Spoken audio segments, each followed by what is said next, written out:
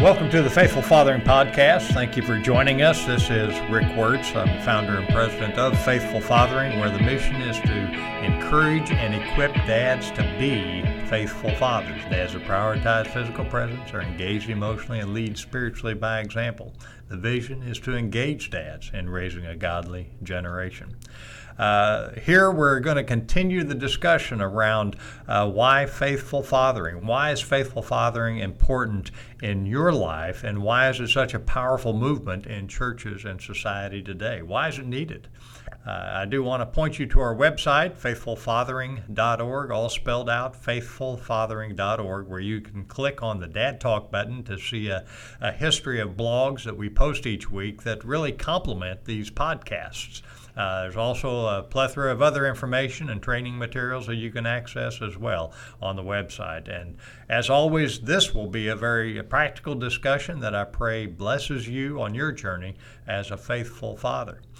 In the studio with me today is a dear friend to discuss why faithful fathering is Eugene Johnson Jr. Eugene is the founder of Man to Man Let's Talk, and he's also a husband and a father of two, I believe a teenage daughter and a younger son. Welcome, Eugene. Tell us a little bit about yourself. Hey, man, thank you so much, Mr. Rick, for inviting me back, the faithful father, and this is awesome. I think it's so important in our discussion of who we are and what we do. And just like you said, I am a father. Thank God for that. A father of two, a 15-year-old, my daughter, and my son who is 7 years old. And I've been married to my bride for 21 years. We've been together for 31 years. Yeah, all the way from junior high, man. Holy cow. I'm from the great state of Louisiana. And that's here. Another country back east a little ways. Yeah. The country border of Texas. Yeah. That state line that runs close there down the bayou. Yeah, so we made it over here as fast as we can, brother. We got on out of Louisiana to come here, and it's been a blessing ever since. Now, what I do, I'm a personal trainer. I go to people's homes and I train them at their homes, as well as I love to eat, and I love my pancakes. And so I cook, I freeze, and I sell choo-choo pancakes, man. Choo-choo pancakes. Oh, yeah, cinnamon-based pancakes that's less than 100 calories, and they're about 3 inches wide, and they are phenomenal. No preservatives are needed. So I love pancakes. I love hamburgers. I like to try different burger joints and have a good time over there. But most importantly, I'm president of the Man to Man Let's Talk men's organization, where it is a men empowerment organization where we create a safe atmosphere for men to talk about things we generally don't talk about, and also bring awareness to God's definition of what a man is. Because there is a definition. It is all through the Bible. When we take time to seek his word, we'll find that definition. So our goal is to bring awareness to God's definition of what a man is, and to share that information with men so they are empowered of why God has put them here on this earth, and knowing that each one of us have a purpose, assignment, and a calling. And we don't need a higher education for that. I'm not knocking higher education, but God set it up to where if we didn't get that higher education, just like the apostles, just like the disciples, they were empowered with God's word and knowing that you are worthy, you are enough, and you are adequate enough to do what God has purposed you to do. So our organization creates that atmosphere, and so men can come to the table, bring their voices so we can talk and do the things that we need to do to fulfill the purpose that God has given us. So I'm really excited about what's going to take place and what we're going to talk about, because you and I are going to sharpen each other as men today, and we're going to leave here better than the way we came in. So thank you so much for having me. Absolutely. Well, it's a blessing to have you, Eugene. I would agree with you that the higher education is what comes from the Holy Spirit. Amen. All the other stuff is that lower education. Come on, brother. That brings us hopefully in sync with what the higher education wants us to Yes, do. Sir. Yes, sir. Well, on this particular session, we want to talk a little bit about leadership, because that's foundational for what a man and a husband and a father are all about. We've abdicated a lot of that leadership. I say we have abdicated a lot of things sexual to the school and a lot of things spiritual to the church. But we recently have had quite an incident in Uvalde, Texas, that has stirred up a whole lot of focus on what's going on with young men today. And whether you're talking Uvalde, Buffalo, New York, or any given weekend in Chicago, Illinois, you can see that young men are struggling. And I love, there's an article recently in the Wall Street Journal back on the 26th of May that it was titled Young Men, Guns, and Guardrails. Mm-hmm. And in that article, they referenced how family dysfunction has led to social and spiritual deficits in the minds and in the hearts of these young men. There's really been a collapse of cultural guardrails, if you will. The guardrails that used to be established and enforced by Dad. And so the number of homes that are single-parent homes with moms trying to fill both roles, or even homes when Dad is present, he may not be engaged as the leader he's called to be.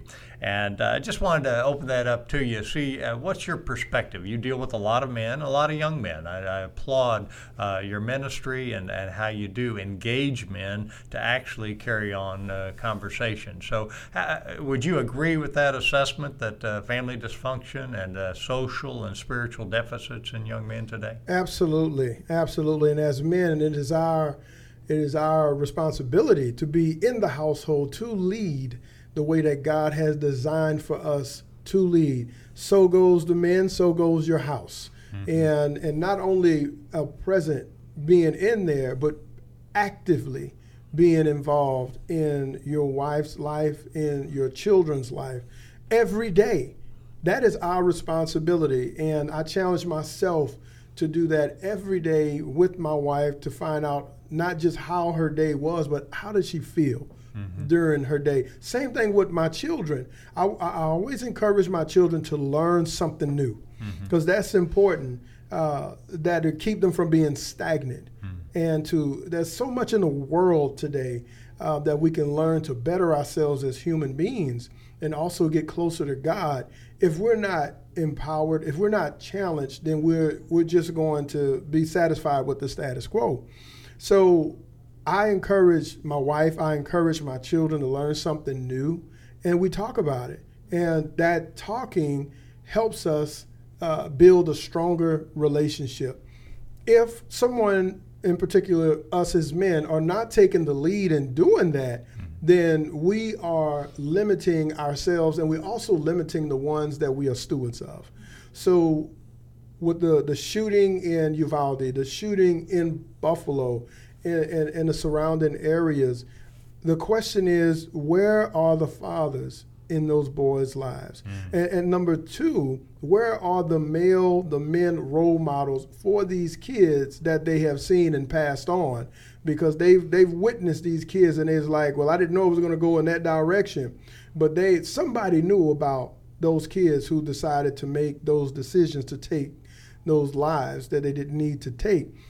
So we need to be involved in the people's lives in our home to ensure that things are going the way that God wants it to be. Because we can come up with a plan, Mr. Rick, but our plan don't mean nothing if God is not in it. Sure. Our job is to be in sync with God's plan, and part of that plan for us as fathers and as leaders in the house goes right into those people who are in our house to make sure that they're on the same page that we on. And if we're on the same page that they're on, then we're on the same page that God has given us. In the same book, anyway. Now, that's right. Now, backing up, who in your life, was it your father, a father figure, who set up those guardrails for you? It was my dad.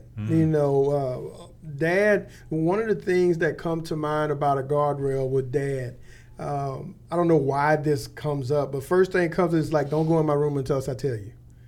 Do not go in mommy and daddy's room unless I tell you. And that's just one of those things, because, when you tell a kid don't do something, what a kid's going to do? Find a way to get on in there, right? But that was, when I think of a guardrail, I think of a boundary or whatever. That was one of those sacred things that Dad that mentioned, that unless you have permission, don't go in there. Now, that goes along, too, with respect and the way that we treat one another and being obedient to those individuals who are looking out for our best interests, those adults. So, again, the thing that comes to mind is when Dad, shared with us, where to go and where not to go for all the right reasons. But our curiosity, is one of those things that eventually get us in trouble if we get caught. So he established a rule, that he enforced that rule. That's right. He established it and he enforced it, and I'm grateful for that. And it doesn't necessarily matter what the rule was, just the fact that there was a rule. Absolutely. And you were to respect it, and you knew there were consequences if you did not respect the rule. Absolutely. Okay. Absolutely. And what are some of the wonderful disciplinary actions that you recall? I don't know if we call it that wonderful. Knocked you back into the inside the guardrails. Well, Dad is old school, and there was the times of physical discipline. Mm-hmm. Dad took out that belt and went to work. Sure. And it only took a few times for me to realize, okay, if I'm going to do this, I got to do it in a way not get caught or just not do it at all. Yeah. Well, so dads out there, we're here confessing that maybe our homes were involving a discipline that was beatings will continue till morale improves, but we are not encouraging that. Exactly. You have to set up those. So what are some guardrails and appropriate disciplinary actions that you've initiated in your home? Well, one of those things is the same thing my dad initiated. Don't go in the room unless you have permission. Okay. And that's one of the things that I remind my kids. I don't care how minute it is, or don't be unsupervised if you're in there. I said, if mama leaves out, you leave out, right? But along with the respect and how are we supposed to respect one another's. I'm all about the yes, sir, the no, sir, the yes, ma'am, the no, ma'am. And I believe that helps keeps us at a humble state of mind, because I even answer my son and my daughter, yes, sir, and yes, ma'am, to be the example of the humility of how we should treat each other with respect. And when we get outside of the house, that we continue that. Most importantly, I emphasize with my kids that I don't want you to go out in school and do all your activity and that you're making daddy proud. I said, don't do that. I said, what I want you to do is I want you to focus on God, and I want you to make God proud. And so in all the things you do, as the Bible tells us, that in all things that we do, we give thanksgiving, right? I believe that's 1 Thessalonians 5:18, is to give thanks. Well, who are we giving thanks to? We're giving thanks to God. So we also want to make him proud, because without him, we are nothing. And so that's very important in our household, that it's one thing that we do things, or they'll do things and they say, well, I'm going to go against that because my daddy said so, and this is how I'm going to get him. There's another thing to say, well, I'm not going to do that, is because I know who's watching. So the guardrail is to make sure that my kids know that God is always watching everything you do. And even though I may not see it, he is. So the emphasis is definitely to make him proud every day. And are the guardrails the same for your 15-year-old as they are for Absolutely. your 7-year-old? Absolutely. To make God proud in everything that she do. And one of the things that my daughter shared with me just yesterday, she said, Dad, I'm praying more. And I didn't ask for that, but I encourage my daughter to pray more when she go to school. Make time when you're sitting at your desk to pray, because you never know who needs that prayer. It's one thing to pray for yourself, but I emphasize for her to make sure that she pray for others, because there are people who are praying for us right now as we speak. She said, Dad, she said, I'm praying more. And I said, baby girl, that's good. That's good. She said, I've been talking with a lot of friends who have been battling anxiety and depression and dealing with a lot of things in their life, and they talking to me about it. Said, so I pray for them. I said, well, that's excellent. That's exactly what you want to do, is you want to pray for those individuals. You want people to come to you so you can pray for them. So that is excellent. So prayer is very important in our house. Every Sunday evening before we go to bed at night, we pray as a family, take prayer requests. And one of the emphasis is that I ask them to make sure that they pray for somebody else in their prayer requests, that they keep that in mind, that it's not just about what we want, but it's all about praying for someone else, that it keeps us in a humble state of mind. But don't go in our room respecting and loving one another and making sure that we're making God proud. All those guardrails that are very important in the Johnson household. Now, if there's a dad out there that is struggling with screen time, what are some guardrails you might recommend for him? So dads have to fill in the gap of that screen time, because many times we can implement the rule of, hey, I'll give you 30 to 45 minutes, an hour, whatever it is, then you got to come off. But we don't say, this is what you can do next. And we expect them to fill in that gap. Well, they're not going to get it all the time. So it's a challenge for me that when I encourage my daughter, because my son doesn't have a cell phone, he plays on a computer or something like that, but I make sure that I'm involved in that gap time of something where we're doing something and they're not thinking about getting back on the phone, because we're either having a conversation or we're playing a game. A lot of times we play cards or we play board games, or we'll go outside. We'll get, detached from the electronics and we'll do something outside. So I challenge myself, because sometimes I don't get it right, the times that I tell them to get off. But the times that I do, those are the things that I do. And I encourage the fathers that if you are encouraging your children to limit their screen time, make sure that you fill in the gap, or you have something for them to fill in the gap with that will take their mind away from the phone. So what I hear you saying is you want to minimize their idle time by making sure they're occupied with either, I always say for teenage boys, we need to go back to small bales in the field so that we can be hauling hay, keep these boys, keep the idle time down to a minimum. Yes. But so your guardrails for that are to minimize that time. And of course, I heard you say your 7-year-old doesn't have a phone, which is absolutely, I'm all for no cell phones and particularly no data until the child's in high school. Absolutely. And even then to monitor it and to stay on top of it. So that sounds like you do have a different guardrail for your boy. That he doesn't even have a phone at this juncture. That is correct. He loves to watch PBS. And the cartoons on PBS are very educational. And so he can watch that because he tells me a lot of things about animals and things in history that he learned from PBS. And so I'm not going to take that away from him if he's learning something, right? So he's not just being entertained by, other cartoons that may not have as much substance as PBS. So I let him watch that, and we talk about those things. But at the same time, he loves to play cards, together. And we love to play board games with each other. And we'll toss the ball in the house or something like that. Or make paper airplanes, again, filling in that gap. But I also have what I call imagination time for my son. And so I say, this is the time for imagination time to let him be creative and to do things with his toys or art or something like that, to just sit back and observe him instead of me telling him what to do, to let him establish his identity as well. So there you go. Now you're starting to build a relationship. Yes, sir. And that's quite a deal. Who would you say, is it your dad, or were there other father figures in your life that really established, built the relationship with you that has you here today?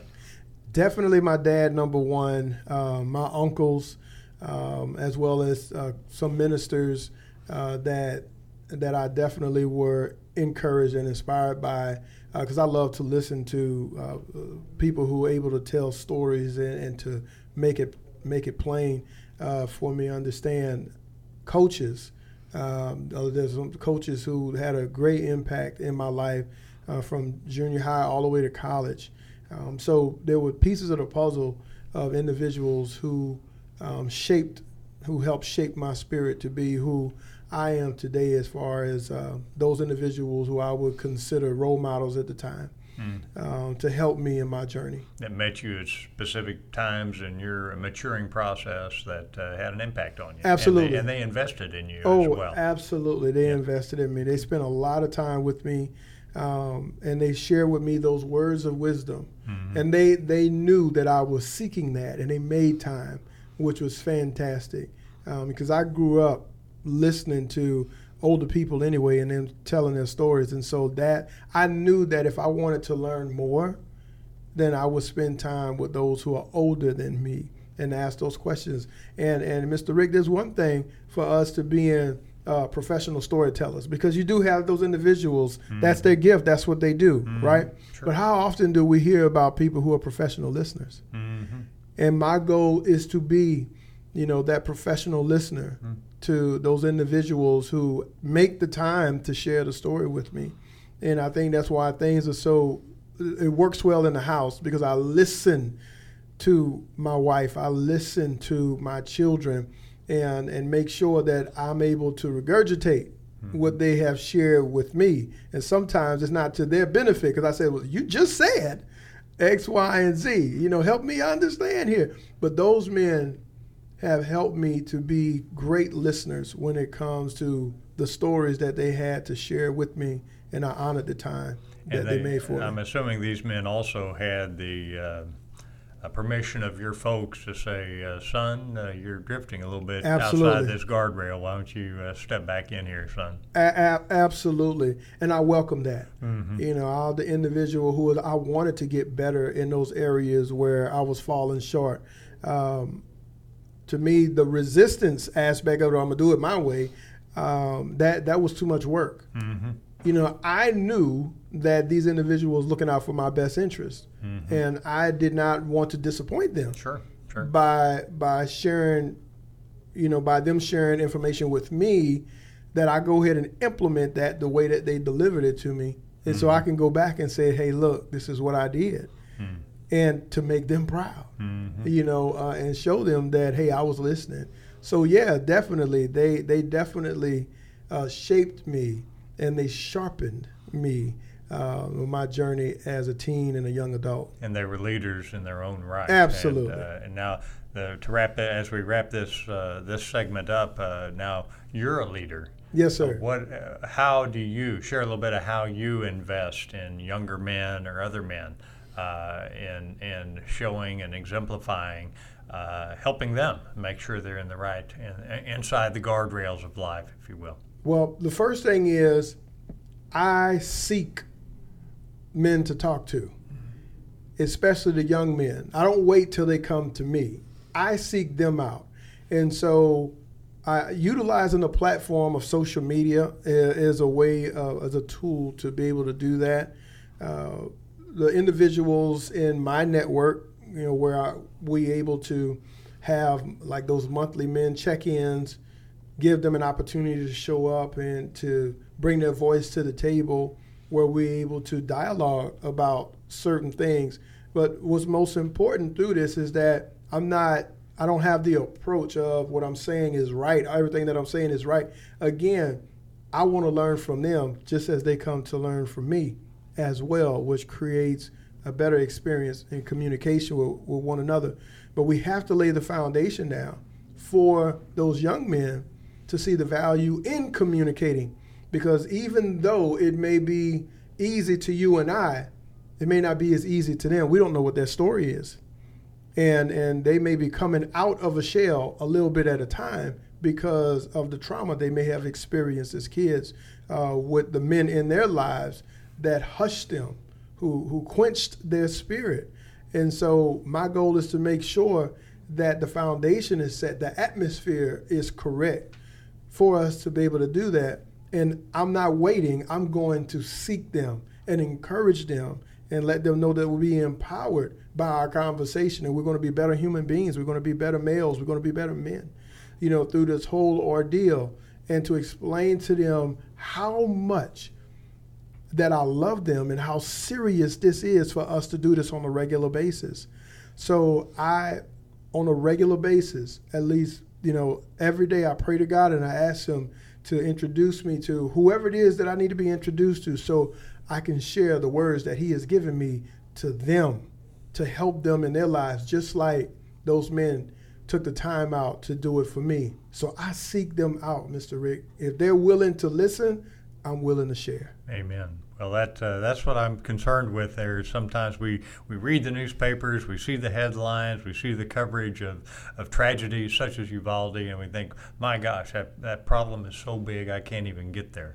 But my encouragement to you, dads, and what Eugene and I are encouraging you to step forward in is, number one, take responsibility in your marriage. This is marriages do not need to fail half the time. That's right. If men are committed to what they say, till death do us part, then you stay in that marriage. Amen. Secondly, invest in your children. In immediate household, prioritize that physical presence. Be engaged emotionally and lead spiritually by example. That's the leader your family is expecting. And then finally, as you, not at the expense of that, but is to complement that, is to simply look into extended family. Yeah. It may be a nephew, maybe a cousin, maybe somebody in your circles of influence in your church, but reach out to a young man that you can invest in and just sit and listen over a cup of coffee, over a breakfast, over lunch, over some choo-choo pancakes, whatever it takes. We want to make sure that we're opening the door to healthy relationships, and men, that's the leader that our families need. That's the leader society needs to see. And one man, one family, one church at a time, we can right this ship. So man, that's our encouragement to you, is to step into the leadership role that you're called to as the man, husband, and father our Heavenly Father expects you to be. So that's what our encouragement is, and that's the dad you're called to be. That's the dad the next generation needs to see. God bless and Godspeed.